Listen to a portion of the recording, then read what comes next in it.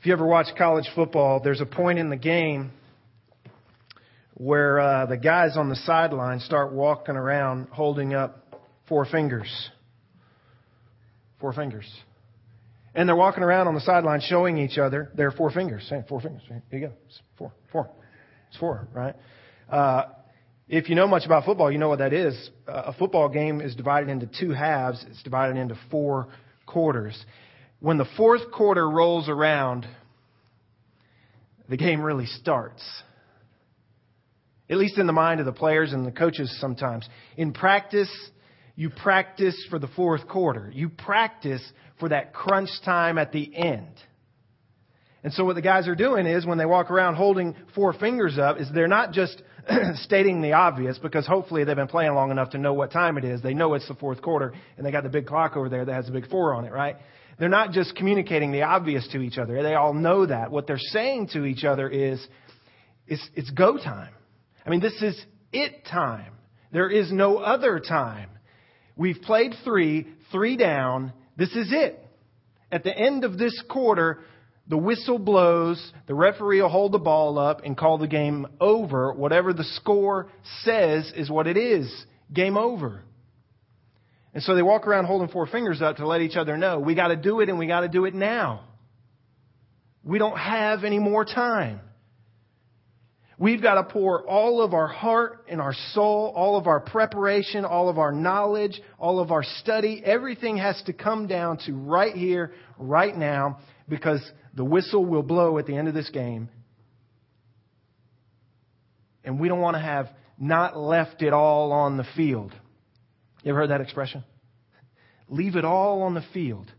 That means don't hold anything back. Don't take anything that you've learned, anything that you've studied, anything that you've prepared for up to this point and keep it in the locker room. No, we've got to spend it all. This is where we put it all on the line. Fourth quarter.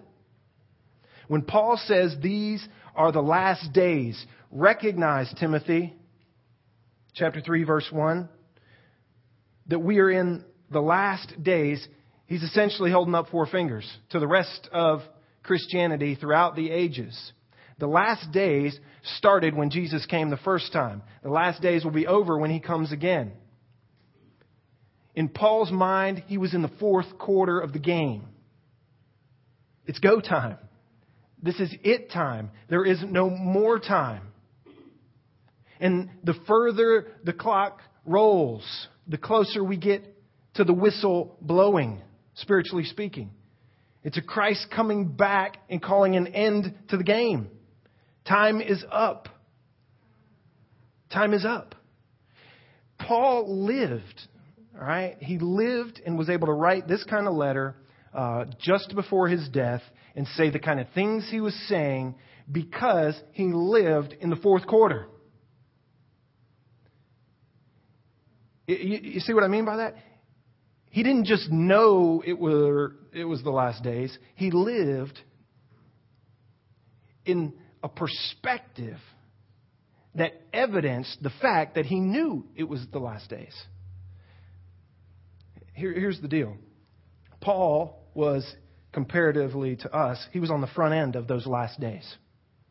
We are getting closer and closer to the tail end of those last days.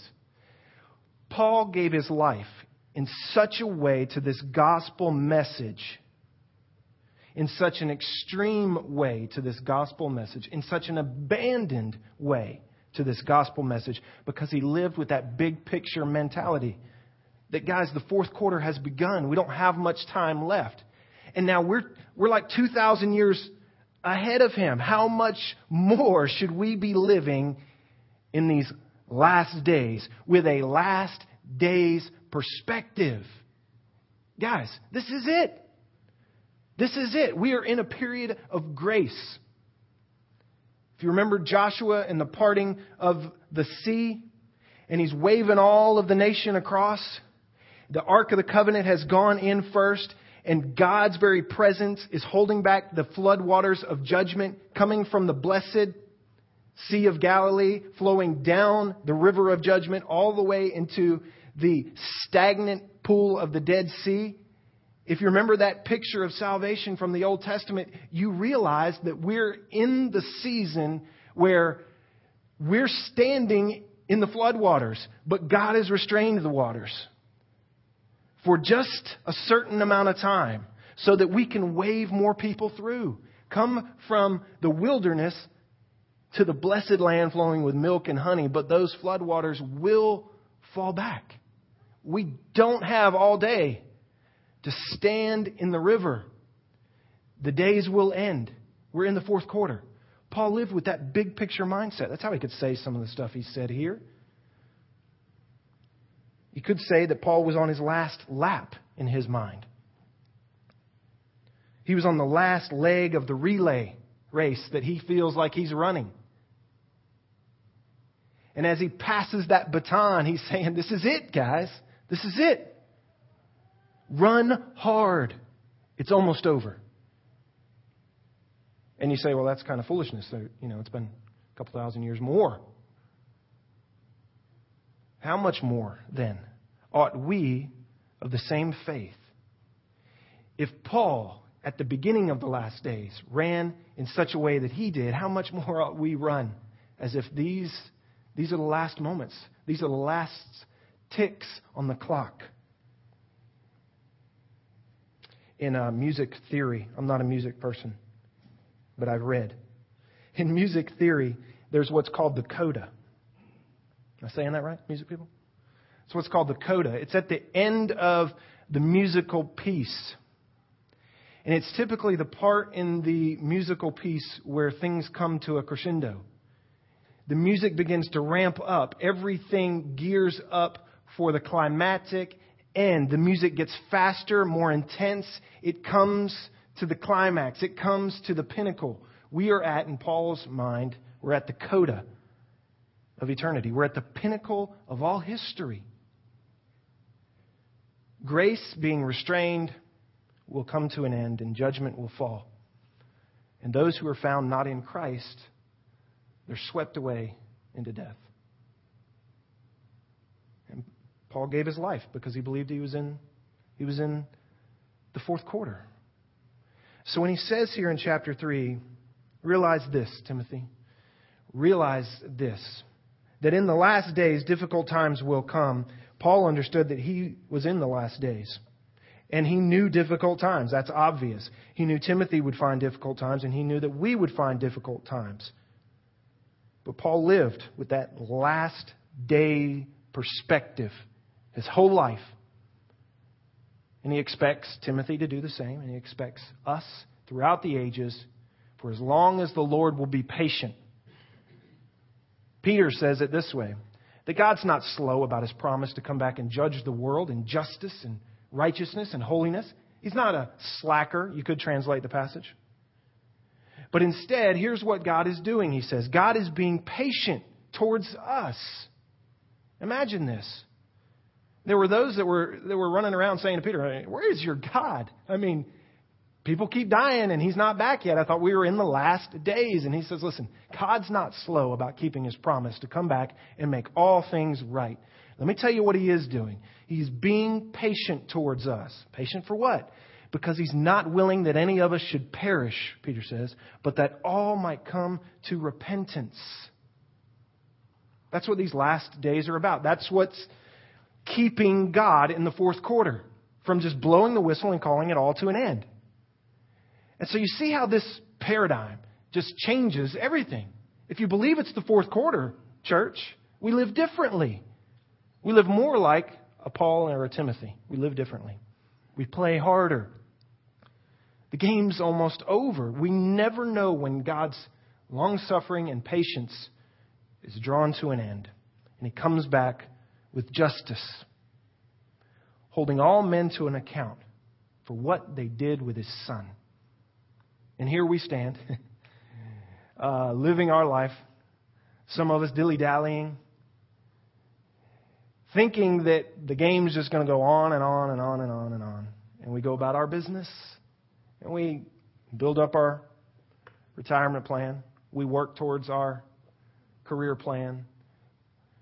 We have this mentality that we're we are actually in the matrix, and we don't even realize there is a matrix. If you've not seen the Matrix, I don't have time to explain it. Somebody asked my wife this past week, what is Daryl's, what's his intent? I don't remember the word they used, but it was something like, what is his intent with Cornerstone? What's he trying to accomplish? And it kind of, when she said that to me, I didn't really know how to answer that. I mean, I can give you our purpose statement. I believe in our purpose statement. I believe in our vision statement. They're not just, contrived little trite things. I wholeheartedly believe in those. I can quote them to you. But it seemed like there was something different in there. And it was like, what is my heart? Like, as the pastor of this church, what do I want? As I thought about that right here in this part of the message, I thought, what I want is what Paul had for all of us. Throughout all of my time pastoring, teaching, etc., it's always boiled down to like this thing in me that just wishes I could grab your heart, grab the eyes of your heart, and give you the perspective that a guy like Paul has on life. That we're living in the fourth quarter. If you can get that, it changes everything. Your life Monday morning will look different. Why do you think Paul could write such words from a dungeon? It's because he believed it. He believed it. But we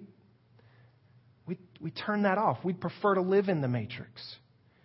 And what is my, as I thought about it, what is my intent? What is my goal? Like, I feel like Morpheus, and I'm trying to reach in and grab Neo's and shake you and wake up and say, listen, you're stuck. You're stuck in a false reality. Wake up to the truth. I'll give you an example of how this works for me. It's when that Feed the Children commercial comes on.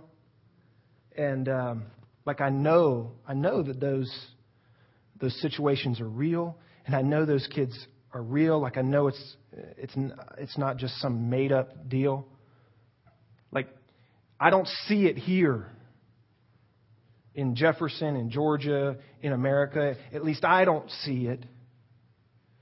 It seems so far away over there. And what do most of us do? We grab the remote and we turn the channel as soon as possible, as if to say, if I can just separate myself from that reality, my life doesn't actually have to change, because that's what would have to happen. If we sat there and we actually watched it and we actually believed that those kids are in that situation and they have that plight for real, then we'd be moved to action.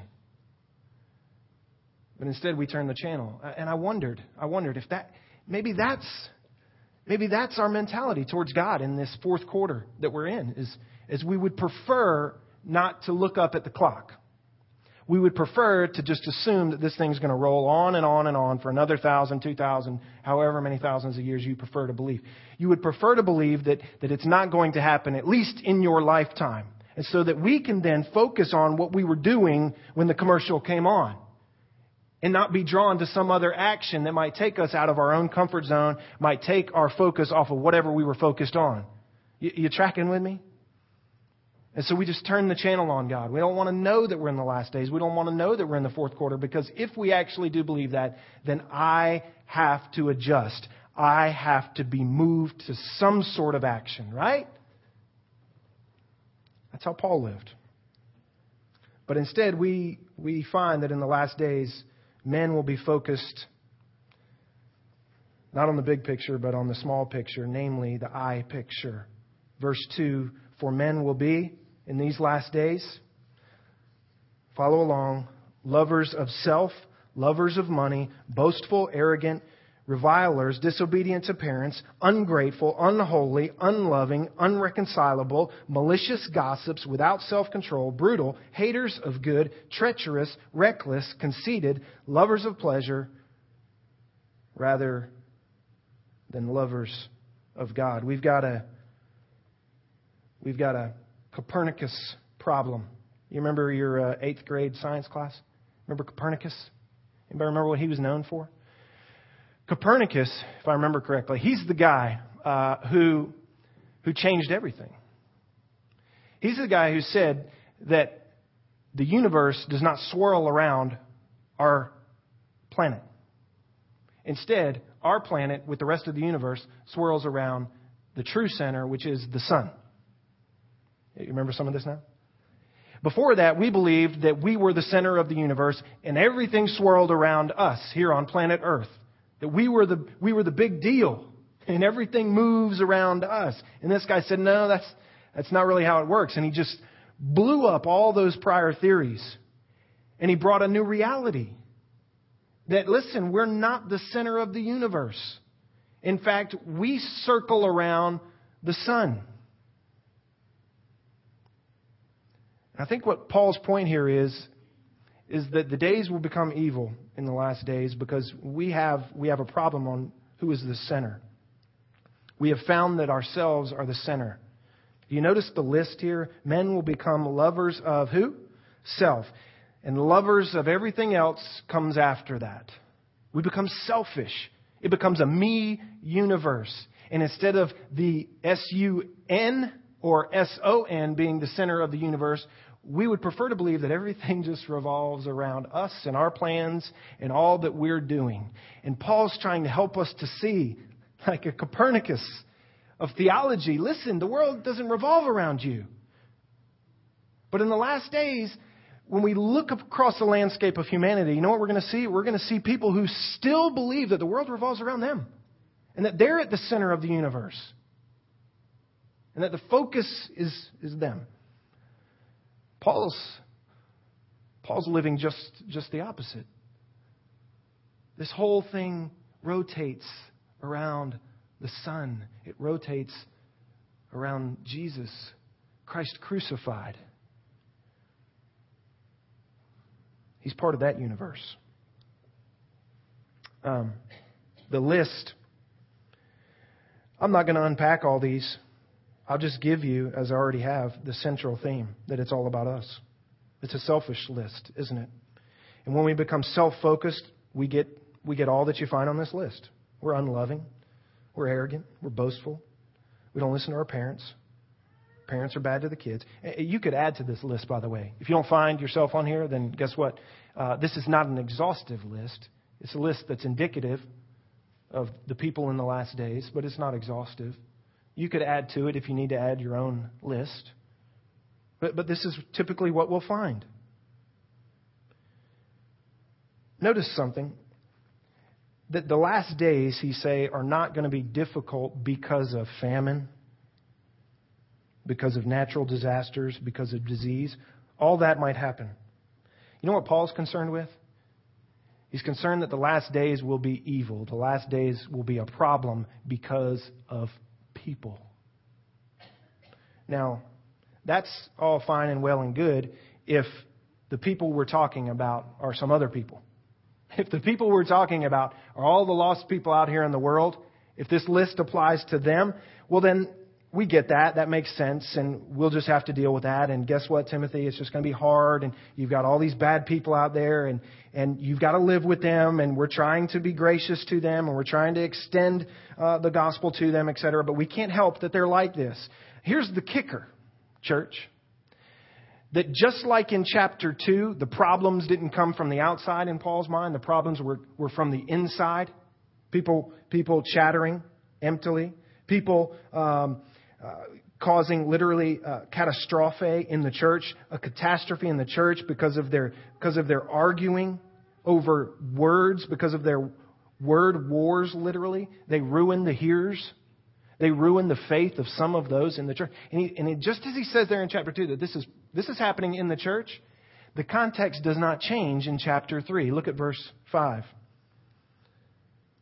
These men, and women, by the way, and children, who are lovers of self, who have that me-centered universe, these who this whole list applies to, verse 5, they are people who are holding to a form of godliness, or you could translate that religion. They're holding to a form of religion, although they have denied its power. Here's what this means. The people that he's talking about in the list are right here. Darn it, Paul, why couldn't you be talking about those guys? That'd be easier. It wouldn't be easy in life, but it wouldn't step on my toes. Here's the problem, church. Paul is warning Timothy about us potentially.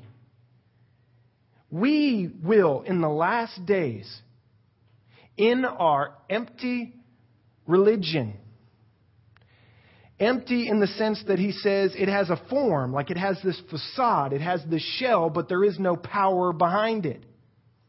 There is nothing to it. It's a fraud. It's a sham. It's a veneer Christianity. You know what a veneer is on your furniture?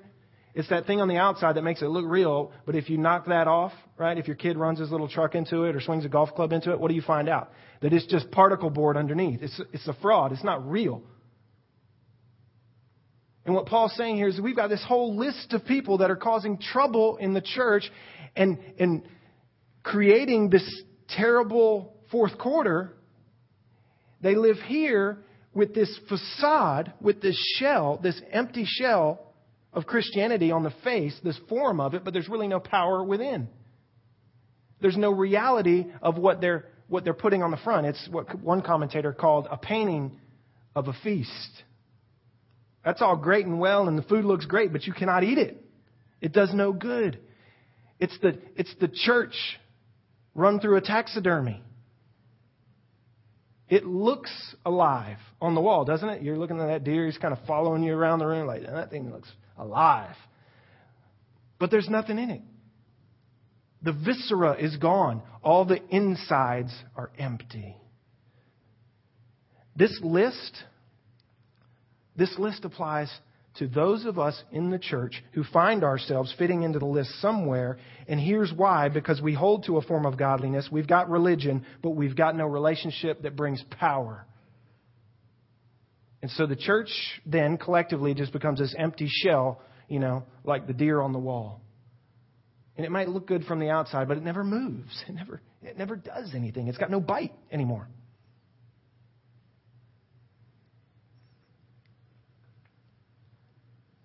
Outward appearance with no life on the inside, we become a fraud. And when you live Christianity like that, when your Christianity is just the shell of a thing, and you go through the motions, okay? The kind of Christian you end up with in the last days, in our days, are guess what? Lovers of self, lovers of money, boastful, arrogant, revilers, disobedient to parents, ungrateful, unholy, unloving, irreconcilable, malicious gossips, without self-control, brutal, haters of good, treacherous, reckless, conceited, lovers of pleasure rather than lovers of God, who we purport to love first and foremost. And then in verse 5, he lowers the boom and he says, that's what's going on in here, Timothy. It'd be one thing to deal with all that trouble as you walk among the people of the world. But guess what, Timothy? You're going to have to deal with it in here because we've got a whole lot of people who end up in this room with just a facade of their Christianity. And Paul, I believe, is saying to Timothy, we don't have time for a facade of Christianity. We don't have time to fake it. We don't have time to have this shell without any power behind it. We don't have time to have the form without the power of the gospel in reality. Time's almost up. And we can't live like this, church. We can't live as frauds. Avoid such men and women and children as this. Avoid them like the plague. Timothy, you can't get caught up in a Christianity that's not powerful. You can't get caught up in a Christianity that's not making a difference because the clock is ticking. The clock is ticking. Time is almost up. Time is almost up. The period of grace is almost over. We don't have time to dilly-dally. We don't have time to waste on ourselves. We don't have time to live focused in a me universe. We got to put the sun back in the center of our universe. We've got to rotate around His centrality, if you will. Verse 6 and 7, look at how empty religion works and who it works on. For among them are those who enter into households. You could translate that. Those who creep into households and captivate. Isn't that a good word? Captivate weak women weighed down with sins led on by various impulses. Paul is not here trying to pick on women and say that they're weaker than men. Don't take it there. What he's going for here is a specific situation that he's seen come true. He's already said in Corinthians that there will be wolves among the sheep, wreaking havoc. He told us in chapter 2 that there will be devastation to the hearers. And the emphasis here on these women is that they have what could be translated not weak, but idle. They have time on their hands to sit around and be influenced, to be tossed to and fro by every wind of doctrine, he would say in another letter. On top of that, they are women who are weighted down with sins. They've got their own guilt problems. They've got their own stuff they're trying to figure out and fix. And these guys creep in and they use the craftiness of their words, much like the author of all lies himself. They captivate those in this volatile, weak situation who not only are overcome and weighed down with their sins, but they have their own various impulses. They've got their own hurts and problems. And really, this is a picture of the whole world. There are these lives at stake, Paul says. And we've got these guys who fit into this list very well. They love themselves more than they love God. They've got a form of religion, but they don't have any real power behind it. And they captivate these weaker individuals who are needy people, justifiably in need of truth, but they come in with this false religion and they come in with weak teaching to weak people and they captivate them with their words, and now they've got them. And you know the real problem? He wraps it up in verse 7. These people who are weak, here's the crux of their struggle. They're always learning and never able to come to the knowledge of the truth. It's a repeat of verse 5. It's form without power. They're absorbing all this teaching and information, but it never really actually does absorb. It never does actually seem to sink in. One pastor said, we in our modern day are bombarded with truth. We're bombarded with information. It's not for lack of information. It's whether or not we can weed out the bad information and find the truth in it. And we find that there are people in the situation who are clinging to a form of religiosity, of Christianity that has no real power of the gospel, truth behind it. And guess what? They audit the classes, but they never graduate. They never graduate to repentance and holiness. And they get sucked in by every wind of doctrine.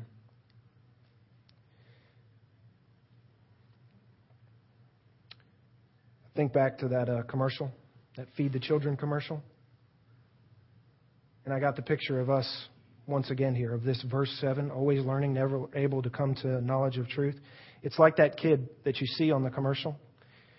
And his stomach is usually extended. And I remember when I was young, I thought, why does he need so much food? He looks fat. But what the truth is although there is the appearance of being full, they're really anemic. That's maybe a good picture for verse 7. For many in the church, we are on many accounts an anemic people in our Christianity. We're starved for truth. We're overfed but undernourished spiritually. Did you catch that? Overfed with all kinds of truth, so-called truth. All kinds of preaching, all kinds of teaching. Focused on this and that and the other. And we look fat and happy. But guess what? We're extremely malnourished with anything of power, of worth. Because these guys, they're not helping the situation. They're focused on themselves, and for whatever reason, they're creeping in. They're captivating the audience with these weak messages, with these weak truths, calling it religion. But there is no real power because there is no relationship. You know, have you ever heard anybody say, you're a very religious person? You know what basically they're saying? You're pretty good at habits. Someone who says you're pretty religious, they just mean, you pray a lot, you read a lot, you give to the poor a lot, you put your $10 in the box a lot, you show up at church a good bit. You're a pretty religious person. That really is no clear indicator of your true spirituality, though, is it? Because we're not about our religiousness. We're not about the habits. Paul would say there's something deeper here. We need the power and not just the shell, not just the form. So verse 8, we get imposters. And there always have been imposters. Look at what he says. Just as Jannes and Jambres opposed Moses, so these men have opposed the truth, men of depraved mind, rejected in regard to the faith. But they will not make further progress, for their folly will be obvious to all. These imposters, they've always been around. Jannes and Jambres, this is the only time their names are mentioned in this book. By the way, this is the third chapter in this letter now. And in every chapter, including the fourth chapter that we'll see, Paul calls people out by name. How about that? How about if we actually lived with that perspective, church? If we start falling behind, your name might actually get called from the pulpit. Chapter 1, 2 people get mentioned. Chapter 2, 2 people get mentioned by name. Chapter 3, Jannes and Jambres. Chapter 4, we get 2 more. Paul's not messing around. He doesn't have time. Timothy, they've always been around. They've always been around. They always will be around. Realize this, that in the last days, this is what you get. Welcome to the gospel ministry. Let me read you something. One guy wrote a commentary on this. And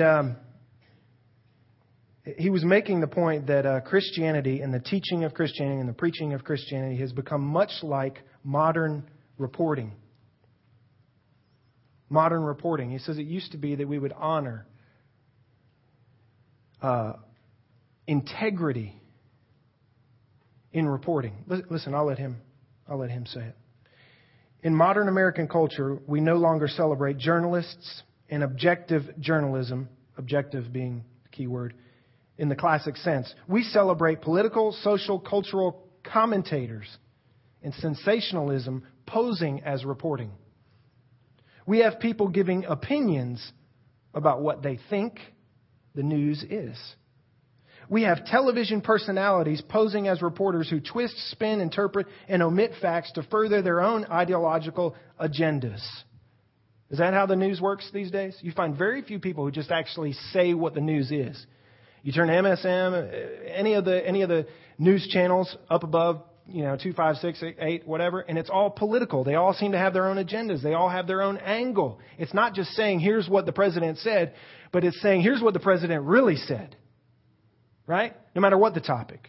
Healthcare, finances, state of, youth in our country. It doesn't matter what it is. The art of just reporting the facts is gone. That's what he's talking about here. But here's what he says. As tragic as that is, what is more damnable is that we have some pulpiteers posing as preachers who are not actually proclaiming news about the King's Son. Instead, they're giving their opinions about social, political, and cultural matters, drawing large crowds in the process, but offering no good news in a real and true sense. It's got the form of religion, but it's got no power because we're not preaching Christ crucified. We're teaching this, we're teaching that, come hear this, come hear that, and a lot of people will come hear that. That's fine. And they draw crowds to themselves.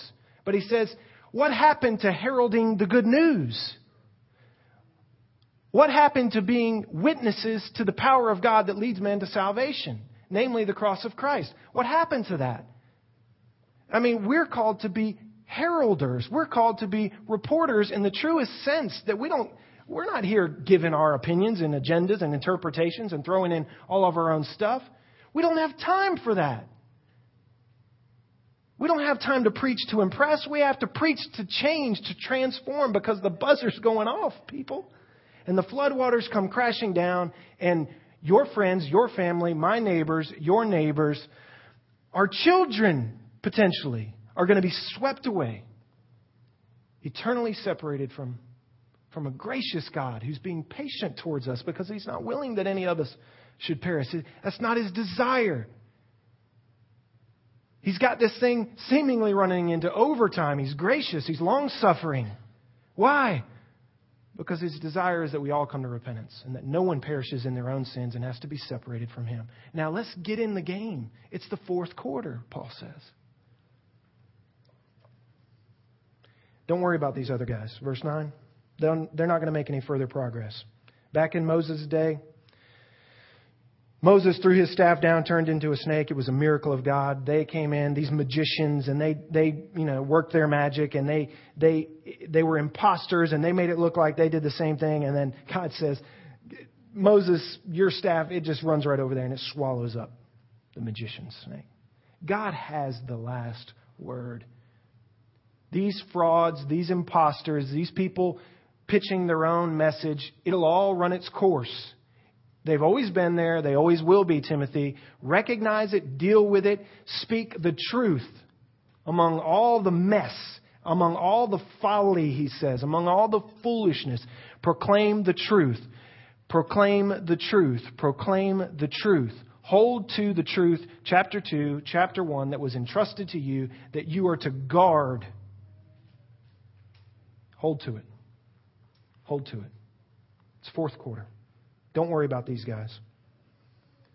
Their folly will become obvious to all, just as Jannes and Jambres. All right, so what should we do with this? Let me wrap this up. What should this passage maybe, instead of what should we do with this, what should this passage do as far as impacting us? Let me give you a couple things. Number one, it should scare you a bit. It should scare you a bit. Say, preacher, you really want to scare people? Here's what I mean. I think when you read that list, you should fearfully, like your pastor did, be reading that list and just cringing a little bit, saying, ooh, I sound too much like that one. I sound too much like that one. I sound too much like that one. I hope, pray God, don't allow me to fall into the category of these men and women. Don't let this be the testimony of my life. Don't let me be a lover of myself over being a lover of God. I think this passage should scare us a little bit. I've told you a story before of one of my high school football coaches, Coach McCall. He was the most intimidating coach on the staff. He wasn't the head coach, but he was the coach that would talk to us before the game, because when he talked, everybody listened. You were kind of a little bit afraid of him. You didn't really know if he liked you or not. He didn't say a whole lot, but when he did speak, you listened. And every week before the game would start, he would be the guy that would give us that motivational speech. And it was kind of an odd thing, because all the other coaches and the trainers and the water boys and all that, they had to leave, man. Not even the head coach could stay when Coach McCall talked. It was just Coach McCall. Everybody else had to leave. And that was a little bit intimidating of itself, because you never knew what this guy was going to do or say. And he probably said some things you're not supposed to say to 16 and 17-year-old boys. But I remember one speech above all, and I remember quite a few. But I remember one more than any others. It was at the beginning of my senior season. We just finished 3-a-days. That's when we practiced like all day long and all night. It was at the end of that time, so we're getting ready to start the season, and he's got all of us sitting there in a circle, and all the other coaches have left, and the clouds start coming in, and it gets dark, and here we are sitting with Coach McCall, and he's got his first speech of our senior season. And he looks around at us, and he says, some of you sitting in this huddle right now are imposters. Some of you are not Yellow Jackets. That was our mascot. You're not real Yellow Jackets. And now at this point, I'm a senior. I'd been playing football since I was 6 years old. Every year, I was devoted. I was invested, whether I wanted to be or not. But I was there, man, and I was giving it my all. I wasn't the fastest, the strongest, the biggest. But here I am. I'm going into my senior year. I'm the starting quarterback. And as he's saying this, I'm thinking, he's talking to me, man. He's talking to me. I know he is. And he goes through this speech. It didn't take long, but essentially he said, there's 3 of you. There's 3 of you sitting out there right now, and you shouldn't be here. And I guarantee you won't be here at the end of the season. Well, you're looking around, and you're thinking, oh, no, it's not me. It's got to be that guy. If there's only 3, it's him, and him. It's not me. And it scared me. I went into the locker room, and I talked to a couple of other guys, a couple good buddies of mine. One was a starting tailback, one was a starting wide receiver, and we were all convinced, man, that it was us. There was, in every one of us, there was this little part of us that in a healthy way, follow me now, in a healthy way, we said, is he talking about us? Because what he said about these men is that they were basically frauds. They wanted to wear the jersey on Friday, but they didn't actually want to be in the trenches with us. And he said by the end of the season, after we go through this long, hard season, they'll fall out. They'll become obvious. We'll know who's not legit. And they'll have to turn in their jersey. It'll all pan out in the end. We'll realize their folly. But that's I think Paul's word to the church here, to Timothy, to us. That unfortunately, in these last days, we've got people who are hanging out just because they want to wear the jersey on Sunday. Just because they want the form of the thing. Just because they're clinging in eternal error that the form of the thing alone, the religious, habitual, coming on Sunday, reading my Bible a little bit, praying a little bit, showing up to church a little bit, putting money in the box a little bit. Those shells of true relationship with God, that they're enough. And I want to scare you a little bit and say that church is not enough. It's not enough. And when the fourth quarter's over and you stand before a holy God, you can't depend on those empty shells. You've got to be able to stand before a holy Creator God of all of the universe and give an account. And if you have to give that account all on your own, then you're doomed. Because we've all fallen short. We've all sinned. Unless Christ, by you have placed your faith in Him, unless Christ steps in front of you and says, this one's with me, then it's eternal separation from Him. And some of us will face that eternal separation because we are clinging merely to the form without anything powerful, meaning anything real behind it. And we punch the clock on Sunday and we do our deal. But Paul would say, listen, I don't have time for this, guys. I don't have time. Here I am sitting in the bottom of a dungeon. I don't have time to mess with you. Timothy, don't mess with these people. Avoid guys who want to live the rest of their life like that. You want to live the rest of your life like that, that's fine. I don't have time for it. Why? Because this thing is ticking down. And people are going to hell. That's the perspective Paul lived with. You should be a little bit scared. Your life, and let me just tell you, as your pastor read this list, my life looks way too much like that. And we've got to fix that. I've got to fix that. We ought to be a little bit on edge. We ought to wonder, is that me? Is that me? Is that me? Number two, it should give you perspective. It should give you that last day perspective that Paul most obviously had. This passage should cause us to wake up and realize we're living in this false reality. We've got to raise our sights, set our focus on Him, understand that there is a clock and it is ticking. It ought to change our perspective to a last day perspective. Number three, we ought to preach the Word. We ought to preach the Word. No nonsense. This passage calls us, every one of us, not just me, professional preacher. We're all called to be heralds of this message. When you leave here, your job is to herald the good news. My job is to equip the saints for the work of that ministry out there. You're the troops going out there. So hear what I'm saying now. Don't be a part of the folly. We don't have time to be a part of out there talking about foolishness. We've got to get to the heart of the matter. We've got to preach the Word. No nonsense. We don't have time for it. We don't have time to be pitching a religion when there is a real relationship behind it. Amen? Let me give you one more. Number 4. You got to understand that your power comes from God. We're not the magicians, guys. We're not the magicians. Our job is to herald the truth. To walk in the power of the Holy Spirit promised to us, Acts 1:8. And to proclaim a powerful salvation in Jesus Christ, Him crucified, resurrected. And here we creep up to Easter, the time of the year where we celebrate where Christ accomplished it all. And now He said, let's wait. Let's wait for grace to reach out with our hands, with our feet, with our words. Grace, reach out.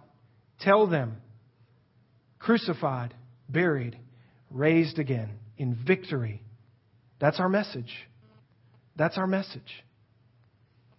And the power of that message is not in our slick words. It's not on how cool we can create an atmosphere in this place.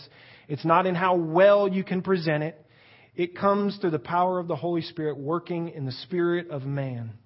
Your job is just to tell them the truth. How comforting is that? You don't have to be a great salesman. You don't have to be a magician trying to captivate, creeping in on your audience. Now, let's tell them the truth. Let's tell them the truth. The most loving thing we can do is to tell the truth, even the hard truth. Let's pray. Father God, we thank you for your word. It is deeper than our hearts are very often willing to go. I thank you that your word transforms us.